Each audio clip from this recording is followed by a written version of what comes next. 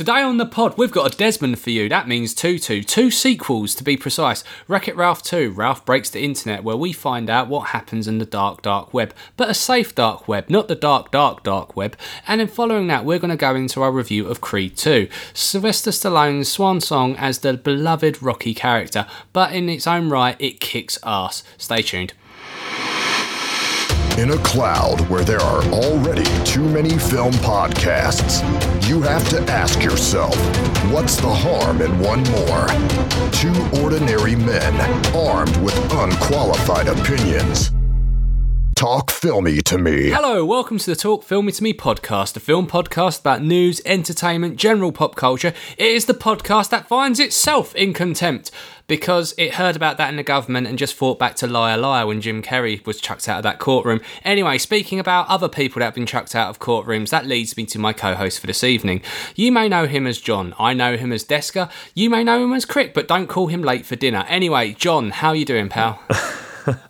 I'm pretty good. I'm getting over a cold, but isn't everyone at this time of year? How are you, Flinty? You know what, I'm doing all right, John. As mentioned on our Twitter account, we had to take a pause in recording for a couple of weeks because we had a few emergencies pop up, which required to take some time out of work and stuff. But all good, and thank you to all the people that have been messaging us, asking if everything's okay and everything else. Yes, everything is fine. Course resumes. Normality is here to talk filmy with you. Speaking of which, shall we crack on with our first review of the week? Oh, let's go. Whiffy, or is it wifey? It is new, it is different, and therefore we should fear it. I'm freaking out hard. Let's go! So, Wreck-It Ralph. Film came out about 6 years ago by Disney Animation Studios when they first started doing digital animated films. You might think of stuff like Big Hero 6, Moana, all that cool stuff. Obviously, they've been dipping their toe in digital animation for a little while outside the Pixar universe. And it was, I thought, an interesting movie. The original premise was basically a video game cultured movie. I thought it didn't deliver on its original premise of the first film. It was kind of sold as hey, here's a tongue-in-cheek look at video games, and it felt more like an ad for Candy Crush rather than what it could have been.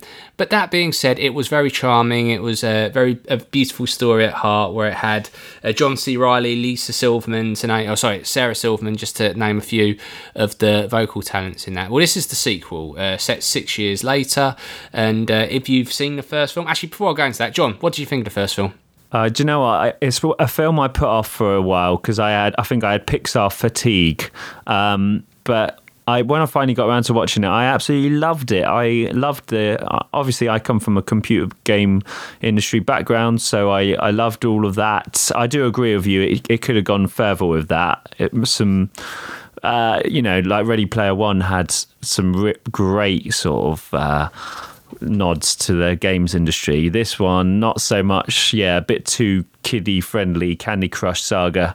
But it took me by surprise. I loved it. So very up for this one. I think one of the reasons why it probably wasn't so good in terms of pulling on all those deep cuts, that if you're sold this premise of this amazing animated video game inspired film, is that it didn't actually have much video games in there. I mean, you saw some Street Fighter characters and you saw some tributes paid to games of yesteryear and everything else, but I can imagine there was a licensing issue in terms of getting rights and likenesses and all that sort of stuff. I'm sure there was. About the past. Let's talk about the future of this film franchise at the moment. So the sequel, Ralph Breaks the Internet, Wreck-It Ralph 2. It's basically set 6 years after the first film, where Ralph and Vanellope are basically living their best life. They're playing their games during the day, and at night they're hanging out, being best of friends in a really platonic, charming way. Basically, what has happened is Vanellope's machine is broken, and the owner realises he needs to go onto eBay to bid for a part because they stopped making this game years ago, and unfortunately doesn't have the money to pay for the part. But then all of a sudden, while searching on eBay, he set up a modem that connected all of the video games to the internet, and this is where it opens up a new world of possibilities. And this film has been very much positioned as the tongue-in-cheek mirror up to society about internet culture. And basically the premise of the story is that Ralph and Vanellope go onto the internet to try and invade eBay to get the video game parts that is needed to fix her machine. Now, upon their journey, Vanellope meets lots of different interesting internet people, one of them being a character played by Gal Gadot. She's playing a character in another video game, which is essentially GTA Online, and it's a match made in heaven for Vanellope because she loves the violence, the gore, the racing, and everything else in between of that. And it becomes, I don't want to go into spoiler territory after that, but basically Ralph gets jealous and tries to throw a spanner in the works. It's very charming in terms of friendships and making sure that friendships work both ways and all that sort of thing. And this does, I think, deliver on the promise of a bit of a tongue-in-cheek look at how the internet culture is. It very much plays off of YouTube, which is kind of weird because they say the word Google a lot, and there's lots of clear sponsorship from Google in this. People use the Chrome browser, for example, all that sort of stuff. But they won't call the video service YouTube. They call it like BuzzTube or something. It's like just weird. It really takes you out of it for a second, which is a bit weird. Anyone who works in digital marketing will probably find lots of little underhanded little jokes in this. Like, for example, every annoying email comes from MailChimp, which is actually a system used for sending annoying newsletters and all that sort of thing. Some real deep cuts in terms of internet culture from that perspective. The humour, it's great. There's some really good catchy jokes in this. The animation looks on point, even though obviously we've moved 6 years now in terms of animation style. So it has improved, but it hasn't made the previous film look dated. In fact, I watched the first film and then took my daughter to go see the second film. My daughter's only 18 months old and she sat through it and loved it to the point that she stood on her chair and went, "More!" afterwards. So I think that says it all, really. Voice cast wise, John C. Reilly is great in this. Sarah Silverman's hilarious as Vanellope. Gal Gadot plays a very Gal Gadot character. They wouldn't dare make it anything less than she's an inspiring, awesome, kick-ass woman. Also, just the general voice cast you remember from before. So Jane Lynch, who played the, I think her name Calhoun, the weird woman from the shooting game, who ended up basically marrying the guy who was kind of a rip-off Super Mario brother. I think he was called Felix. That was it. Felix Fix-It. Remember the game from that and everything else. Some really interesting pieces in this film. There's an interesting bit where Vanellope goes to basically Disney World, if it was the internet. And there's a scene where she accidentally stumbles upon every Disney princess in a room. Now, this scene has been used in the trailers a lot, and it's been shared on social media tons. And even though it has been shared with literally the whole world a million times over, it is still very funny. Even though you've seen it, just seeing it in context of the film, it delivers on its promise very well. And what I really like about this is that it isn't too preachy about making sure that we've got more equal rights in terms of the gender pivot at the moment of leading characters. Ralph has his moment to shine. He also has his moment to be a bit of an arse, and it's not at the expense or gratitude of other characters. So that's great. The only thing this film lacks is an antagonist, to a point where it has to create its own antagonist because there's nothing there. And that kind of makes it feel a bit empty. So it kind of wavers from that perspective. The first 3/4 of this film, really charming, really funny. Like I say, the kid loves it, so that's always a bonus. But for me, it just didn't have an antagonist, which meant there was no high stakes, really. And yes, he does break the internet, but they have missed a massive opportunity here as well. During the film, Ralph realises that he needs to raise money to pay for his part of eBay, and the easiest way to do that is through internet videos, apparently. And he decides to do lots of internet videos and campaigns and everything else. Now, the marketing team over at Disney Animation Studios have missed an easy opportunity here, because they would have made this stuff like a year ago. Why didn't they just start dropping these videos on YouTube, like as an unknown alias, and then actually build it up and have Ralph take over YouTube for a day and say he breaks the internet? I don't know. Anyway, they should be speaking to the people who do Deadpool marketing, so they probably could have done two of that sort of stuff. I think you're angling for a marketing job at Disney there, Flinty. To be honest, they'll just go through my Twitter history and sack me within 10 minutes like they seem to do with anyone there, so maybe not. But, it is a really enjoyable experience. It's really, really charming. There's some really great elements to this. Of course, it is a stereotypical animated movie. You will come out with a big smile on your face. And yes, of course, Imagine Dragons do the soundtrack, because they seem to do the soundtrack to every chuffing movie at the moment. But that being said, it is still great. I think it is definitely better than the original. Is it better than Big Hero 6 or Moana? Probably not. But that being said, it's still a great experience. And like I say, the kid loves it. So if that's anything to go by, then take your kids to it and go enjoy it. I'm going to go 4 out of 5. Lovely. I've got a couple of questions before we move on. No, go for it. So it's a PG. Obviously, it can't go too... I mean... The whole joke about the internet is it's at such a dark and horrible place at times. So, I mean, do they kind of struggle to show that part of it because it is such a kid-friendly film?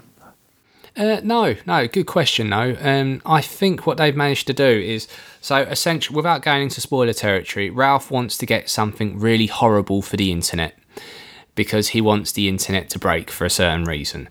And to do that, he goes to the dark web. And when they said we're going to go to the dark web, I was like, oh my fucking God. How are they going to pull this off in a kid-friendly way? But they've done it. They managed to make it look like a horrible sewer. Obviously, they don't talk about the things that are on the dark web. They just talk about things like viruses and malware and the kind of dark web, not the real dark web, because the real dark web should never be in a Disney film. But it does it in a way which kind of makes it funny. They also actually highlight... in a positive way, I think, slamming culture, for lack of a better word, negative comments. So they expose what happens and their feelings that people will get from negative comments. And I think it's done in a really tasteful way, which is a good lesson to kids, which is messages that you post up, someone might read and they don't want to read it. And it might be really upsetting, the stuff that you're putting. So think about what you're going to put. That being said as well, they kind of say never read the comments because there's always bad people out there, which I have learnt from being a podcast host for the last year. So it's sort of they're trolling the trolls. Yeah, definitely.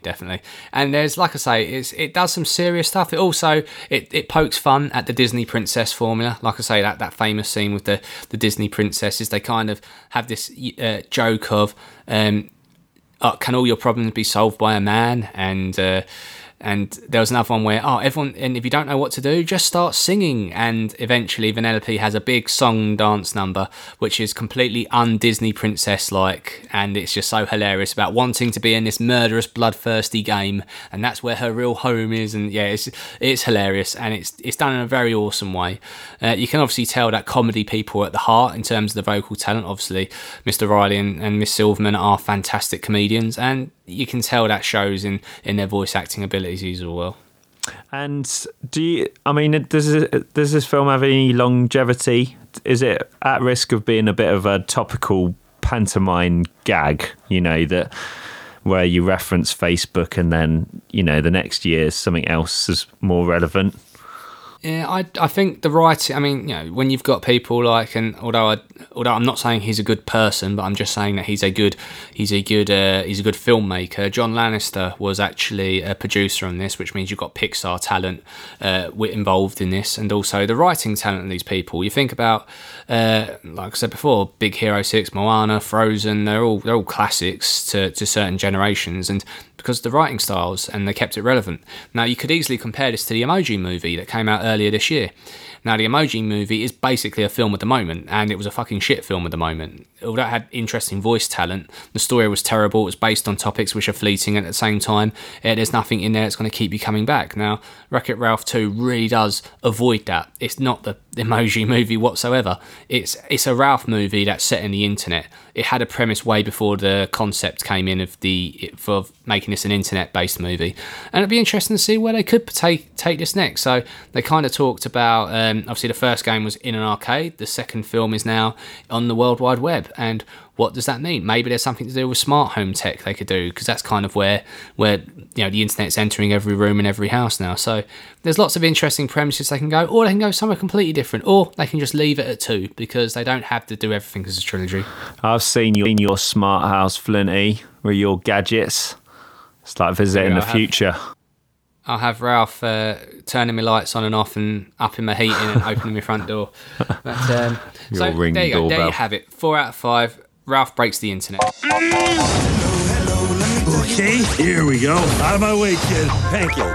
Pancake, pancake, pancake, pancake, pancake, pancake. Eat, little buddy. Eat. Ralph, you might want to try feeding the kitty for a little while. Bunny gets the pancake. News. So, news this week. Obviously, it's been a couple of weeks since we've done a pod, and there's a few things that have dropped over those couple of weeks, which, if I've done everything, will be here for a month of Sundays. And knowing the audience that listens to this podcast, you probably know the vast majority of the stuff already that's happened over the last couple of weeks. So I'll just keep it fresh. But there was one thing I did want to gauge your reaction on, John. So, a few weeks ago, it was announced that DreamWorks are going to be rebooting Shrek. You remember the Mike Myers classic green ogre movie of Eddie Murphy and all that sort in there. I mean, they survived for 4 films. I got to say, to be honest, it kind of didn't do very well after the second one. But that being said, obviously, it holds a great place in a lot of people's hearts. They've said they're going to be rebooting this, but they'd love the original voice cast to come back. They just kind of want to go in a different story direction and maybe a different animation style. Is Shrek a beloved thing for you, John, or do you honestly not give a shit? Where does this sit for you? Oh, Shrek 1 has a special place in my heart, along with many people's hearts, especially of our age. I think Shrek is an amazing movie with an amazing soundtrack. Introduced me to some really cool artists. So, yeah, big fan of Shrek. No, fair enough. I love the original. I love some of the I remember there's one bit where it was the mirror and he goes, "She lives with 7 guys, but she ain't easy." And I was just like, oh, that's so funny. They've managed to put that in a kids' film. And they pulled it off. It's hilarious. But I think after the second one, it really does kind of take a bit of a nosedive. I'm happy for them to reboot this, even though it's not been too long. But saying that, since the last Shrek film, it has been a number of years, which means there is a generation of kids out now that are probably 4 or 5 that have never seen Shrek, that have no idea what the musical that keeps being banged on about in London, have no idea what the show is, have no clue about it at all because it just didn't come out at their time, sort of thing. Not saying that parents wouldn't replay it for them, but there will be a percentage of kids that have never heard of this. So this is kind of a Shrek for a new generation, which feels really weird considering it wasn't that long ago these films were out. But if they're redoing it, then that's great. There's only one thing I really hope they don't do, and that is, for the love of fucking God, please do not make another Shrek film where the premise of the movie is he wants everyone to be out of his swamp and he wants to go back to his swamp, and then he realises that people are good and he wants to hang around with people again. Because you've told that story 4 times in a row already. Please just go off in another direction. Absolutely. But saying that, I really do hope that they maybe do a partnership with Sony or something, because Sony Animation Studios are doing some really good stuff at the moment. The new Spider-Man movie, Into the Spider-Verse, which we'll be reviewing next week because we're on embargo at the moment, is absolutely brilliant. I can't say any more than that, but I'm really excited to see the work that those guys do. Now, other work this studio has done is Cloudy with a Chance of Meatballs. You know, that was an amazing animated movie. I'd love for those guys to get involved with Shrek and kind of take it in a new direction. I think this new Spider-Man movie is going to actually open up lots of different avenues of animation and our appetite for that animation. Obviously, they're not reinventing the wheel, but it's just making it more popularised, and I'm hoping that they can learn from that and maybe apply this to Shrek. I'm happy with the original voice cast. It doesn't really feel like a reboot when you're getting everyone back again, but that being said, I think we've talked that one to death. So anyway, moving on to stuff that's a bit more relevant to the last week or so. So last night, Captain Marvel, the trailer dropped, the big trailer for this. The whole world was with bated breath hoping to see an Avengers 4 trailer, but to satisfy those urges, we got a Captain Marvel trailer, which did not disappoint. The only thing is that it's basically the teaser one they done a few weeks ago, just extended. That being said, it still looks fucking awesome. I can't wait to see Brie Larson in this. I love everything she does, and I think she's going to be kick-ass. Did you have a chance to see this one? No, but I like Brie Larson too, so I'll agree with that. There we go. You know who else I like, John? Who? Tom Hanks. Who doesn't like Tom Hanks? He's got a good future. Well, it turns out Disney absolutely chuffing loves him. Not only is he Woody, or he's played Walt Disney in that Saving Mr. Banks movie, he has played voices on and tons of other characters as well, and he is being eyed up to play a live version of Geppetto in the live action Pinocchio movie that is being lined up. Now, I didn't care about Pinocchio that much growing up, if I'm being honest, and when I heard they were doing the live action adaptation, I was like, nah, so. But now they've got Tom Hanks like eyeing him up for this. I am sold. I want to see this movie. Oh, this has got me very excited. But do you find it strange? Tom Hanks is really entering a new era of, old man era, and it's making me question everyone's mortality. It's kind of depressing, but exciting as well. I think this is a great acquisition, though. I think Pinocchio's got legs. It's one of those. Shrek was around 10 years ago, let's be honest. Pinocchio, that's a film that deserves a proper remake, proper reboot. Let's see what they can do. So yeah, excited. Quick fire question, what's your favourite Tom Hanks movie? That's a really hard question. There's so many. From my childhood, it was Big, but I mean the best one is Forrest Gump. I think I love Forrest Gump, and I love Catch Me If You Can as well. Oh, that is really hard. Maybe we should do a feature about this, like what's your favourite Tom Hanks movies and why. But growing up for me, I'd agree Big was pretty awesome. I really enjoyed Splash, and I don't know, because that movie must have resonated with me, because my wife Holly, when I bought her home for the first time to meet my parents, you made her put a mermaid suit on. Yeah, I dressed her up as a mermaid, John. No, I got her to dress up as John Candy, actually. No, first thing my mum said to me was, she is the spitting image of that woman in Splash. And I didn't realise it, but my wife is actually the spitting image of I can't remember. Was it Kim Basinger? I can't remember. There was a famous 80s model in this film playing the mermaid, and my wife is actually the spitting image of her. And I was just like, oh my god, I was obsessed with that film growing up. I literally went and found my mermaid. That's incredible. Anyway, and later Tom Hanks, I'm gonna have to go with.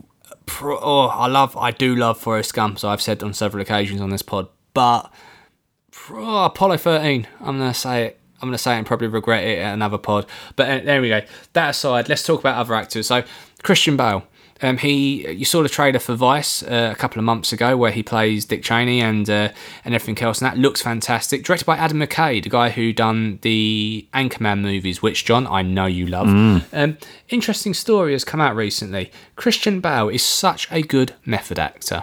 We knew this before with films like The Machinist and all that stuff. He likes to get under the skin of a character. He really does embody them. He will change physically from, remember American Hustle, where he put on all that weight, and even now for this role, Vice, he was given the option to wear a fat suit and prosthetics, but no, he piled on the pounds to look as much like he can like Dick Cheney. Anyway, as part of his method research, he investigated a lot about heart attacks, because a narrative point in the film is that he will suffer a heart attack, and he was doing so much research. He was trying to, because this covers a certain period of time over the years, he was trying to drop in symptoms that would lead to a heart attack in his portrayal of the role. And he was sitting down with director Adam McKay, talking about this a lot. And then Adam McKay realised when he was directing him that he is starting to notice some of these symptoms in himself. And he then went to an A&E. Turns out he was on the verge of having a heart attack. Now, if Christian Bale didn't do that amount of research into his work, who knew what happens to Adam McKay? Anyway, Adam McKay has basically said, Christian Bale's acting has saved my life. Wow, what a man. Well, apart from shouting at lighting staff, but other than that, what a man. Oh, he can. No, I don't know. I don't want to say people can get away with bad behaviour if they're good actors, but I love him. I think there's not a bad Christian Bale movie in my opinion. Even the Terminator one, which a lot of people slate. I still love to this day. Like, I love the film The Prestige, which I know on the IGN podcast they always talk about how much they love it, and I can't wait to hear their live show they're doing specifically about this film.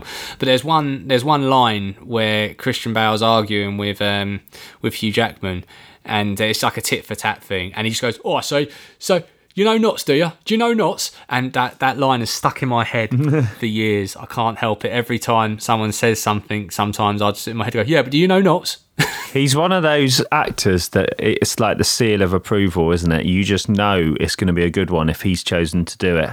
I think Brad Pitt had a similar era 10, 15 years ago where he was just whacking out. He was just picking awesome parts in awesome movies.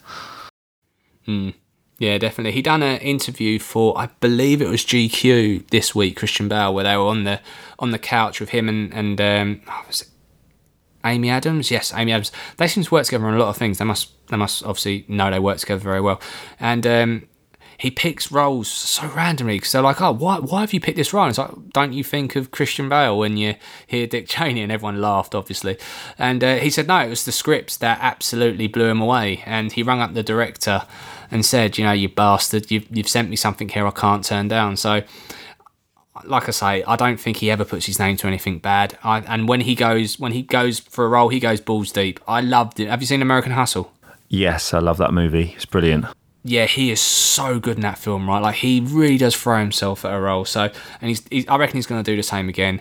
I generally think he doesn't get the recognition he deserves for what he puts himself through for his roles. But anyway, moving on from that. So, Sylvester Stallone, what can be said that hasn't already been said about him? We review later on in this podcast Creed 2, which, you know, spoiler alert, is chuffing amazing. He has come out and said that he is done playing Rocky. He has been playing this role for 42 years. 42 years, just let that sink in. He's been doing that role for so long, it is part of his soul, it is part of his being that person. You can't imagine a boxing movie without comparing it in some size, shape or form to the Rocky universe, and that is due to the character that's like created. If anyone has read his autobiography, you'll know that he actually, when he had the original screenplay, he could have sold it for $1,000 with the condition that he would never pick up a role in it. He sold it, but he was like, no, I am not selling this.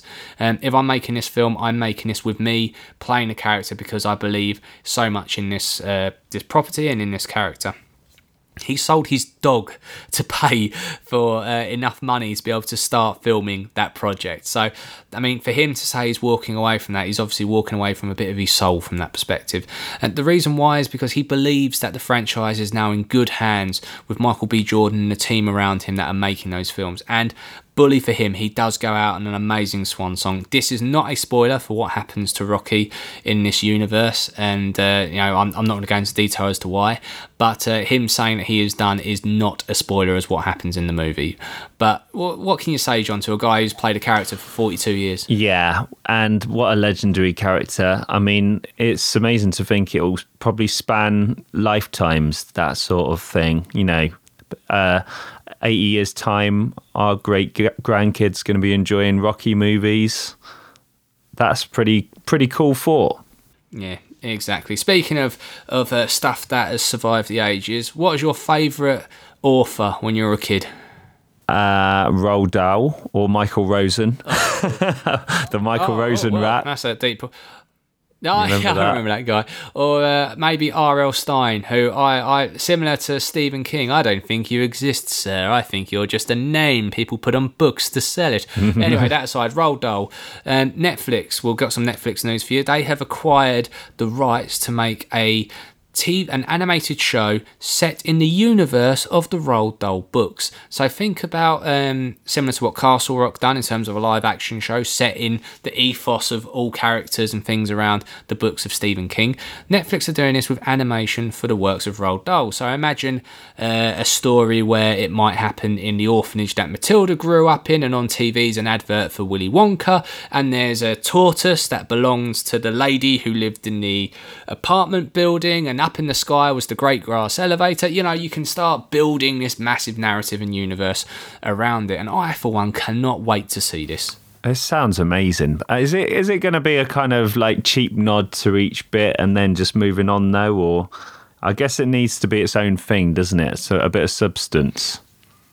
Yeah, I think because so many different movie companies have the rights to make so many different Roald Dahl books, I don't think it is going to be literally This week it's Danny, the champion of the world, hanging out with Charlie because those characters are owned by other media outlets to an extent, and the portrayals of them, and then you get into murky territory of, well, Willy Wonka isn't actually Gene Wilder, so you don't have, you can get him to kind of look like him, but don't have to. And Roald Dahl didn't actually is nothing to do with the song Imagination or whatever. So there's lots of different licensing discussions that probably need to be had. I think it's that necessity that will drive good writing. I think there will be characters that will live in the same world as these characters in the book, but not necessarily direct relations to them. So it might be as an example, a child who's in the same school as Matilda. Miss Trunchbull might be the teacher at the principal of the school, but you never see them. That sort of thing. Which, like I say, it encourages creative writing, creative problems to write your way out of, and if you've got good, talented people behind it, they'll pull it off. Yeah, I mean, what a palette to use with a show. I mean, yeah, count me excited. Yeah, and it's going to be animated as well, which means, you can kind of suspend disbelief a lot easier from that perspective. So the only thing is, I'm going to have to end it on a down note, is that I've got a comment on this because I'm a massive Marvel fan, as many of our listeners know, and we gave a 5-star glowing review to Daredevil Season 3. We even got invited to participate in some of the press stuff for that as well, where we got to meet some pretty cool people. But they have canned Daredevil, even though it is probably in the best place it's ever been in terms of fandom, the best place it's ever been in terms of ratings, the best place it's ever been in terms of cast, the best place it's ever been in pretty much every sense of the word. Unfortunately, Netflix are keeping very stum on this. I asked for a comment and they have not sent any comment back. But unlike Avatar, they have not blocked me, so that's always a plus.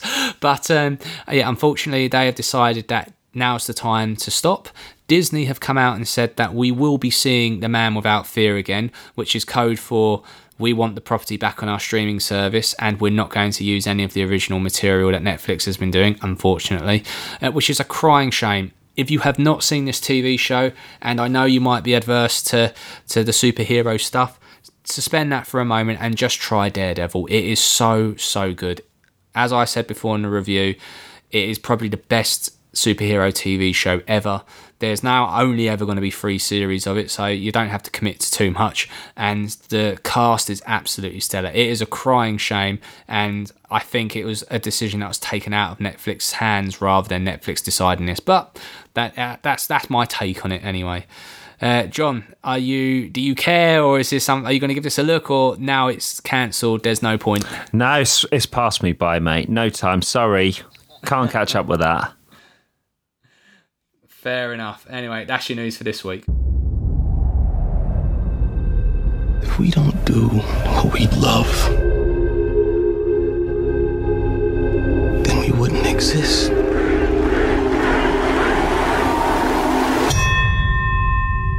It's time, kid. Creed 2 is actually the 8th film in the Rocky saga. This is basically the sequel to the film that came out a couple of years ago. If everyone remembers their Rocky timelines appropriately, you'll know that Creed is the son of Apollo Creed, the man who died in Rocky 4, who was an adversary to Rocky, but then becomes his trainer and then ultimately his best friend. And Adonis Creed is a illegitimate son that was never thought of or discovered until he became a promising boxer. Anyway, fast forward, I think it's supposed to be about 4 years later, we are now in Creed 2. So basically Adonis is on the cusp of becoming world heavyweight champion of the world. He still has Rocky as his trainer. Rocky has overcome his bout of cancer, and this is trying to be the spiritual sequel to Rocky 4, whilst also being a sequel to Creed. Now, Rocky, it's fair to say, is a bit patchy in terms of the good ones and the bad ones. When they're good, it's very, very good. It is genre setting. You cannot compare any boxing movie without comparing it to Rocky, whether that being 1, 2, 3 or 4. But after that, it goes, meh. And Creed was a real sort of revitalization to the franchise. Sylvester Stallone was not directing it. It introduced us properly to Ryan Coogler, who went on obviously to do Black Panther and is going on to do even more amazing things. This time round for Creed 2, this is being directed by a gentleman called Stephen Cable Jr. Sylvester Stallone is a producer on this one, and Ryan Coogler actually did write this movie, so it's still got the DNA of the first Creed movie in this as well. So as mentioned before, Adonis is now on the cusp of becoming heavyweight world champion, and for the first time, and it starts from there really. Cast wise, it's a lot of returning characters from Creed 1. So Tessa Thompson, which by the way deserves a massive shout out in this film. She is so talented. I didn't know that she can sing as well. So not only has she got the awesome repertoire of being in Westworld, being in Thor Ragnarok, by being in Creed as well, there's a host of all other stuff, not to mention the new Men in Black movie that's coming out soon. She's actually talented as fuck. She can sing, she can portray anything. She's absolutely incredible in this. And basically Adonis becomes heavyweight champion of the world, but then out of nowhere, coming out from the Ukraine, is good old Dolph Lundgren. That is right, Ivan Draco, aka the bad guy from Rocky 4, is back with his son wanting to challenge Adonis. Now, as mentioned before, Ivan killed Apollo Creed in Rocky 4. Obviously, there's a big emotional attachment to this. I'm not going to go into much plot points from that point onwards because I don't want to ruin anything. But this film, I come out of the cinema just going, this is the best Rocky movie ever. It's got all the things you loved about Rocky and all the things you loved about Creed, which, by the way, if you've not seen Creed, it is available on Netflix at the moment. I highly recommend it. If you're a boxing guy, you'll love it. If you're not into your boxing, but you just want to see a really interesting take on the boxing genre without it being too punchy, it's for you as well. There is so much to be had there. Ryan Coogler is an absolute visionary, and this was the first stake to that claim, and I thought it was absolutely brilliant. This capitalises on that, all that good work, all those foundations laid. There is an underlying story of Tessa Thompson's character, Bianca. She is an up-and-coming musician who suffers from a unfortunate condition, which means she will be losing her hearing, and that story continues onwards in the film as well. Soundtrack wise, obviously, you can't talk about the spiritual successor to Rocky 4 without talking about the soundtrack. You think of the classics like Living in America, and obviously the Hearts of Fire. Yep, it's in your head now.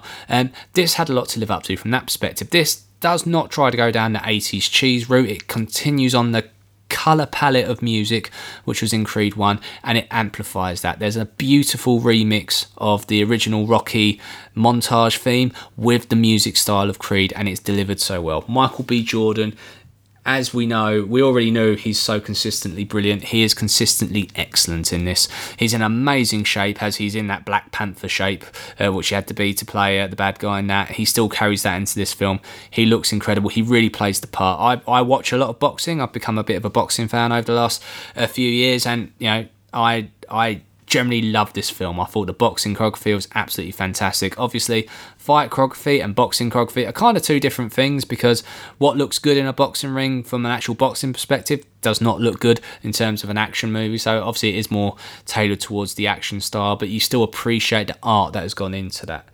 Sylvester Stallone, this is his swan song as the legend himself, Rocky, and he gives what I believe to be an Oscar-worthy performance. He emotes so well. He leaves everything on the screen. He knows this is his last time portraying the character, and he wants to go out this way, doing these scenes, part of this narrative, and he does it so well.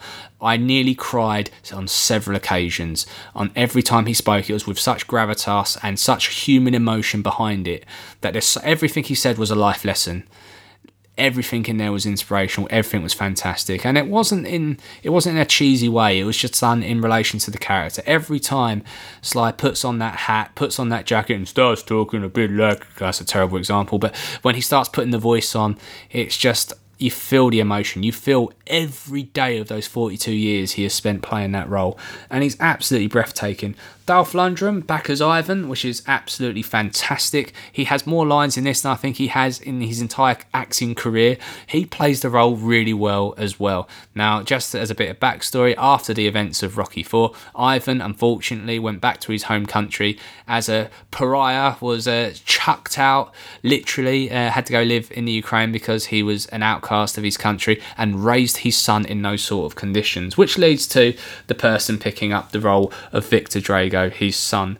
That was actually played by a guy called Florin Mantino. He's I think a UFC fighter, or is a trained fighter. They've gone down that route for that. He obviously doesn't do much talking in this because he's not much of an actor. He's obviously there to be a big, intimidating presence, which he definitely is in this film. I can't give this more higher praise than that. This is in probably one of my top 3 movies of the year. It's got to be a 5. It's absolutely fantastic. If you like the Rocky movies in any size, shape or form, you're going to love this. If you've never heard of the Rocky movies before, I probably wouldn't jump in on this one. I'd probably start at Creed, but this is a definite worthy successor to Creed. It is 5 out of 5. Awesome. Can't wait to see it for them. Now you know what you're fighting for.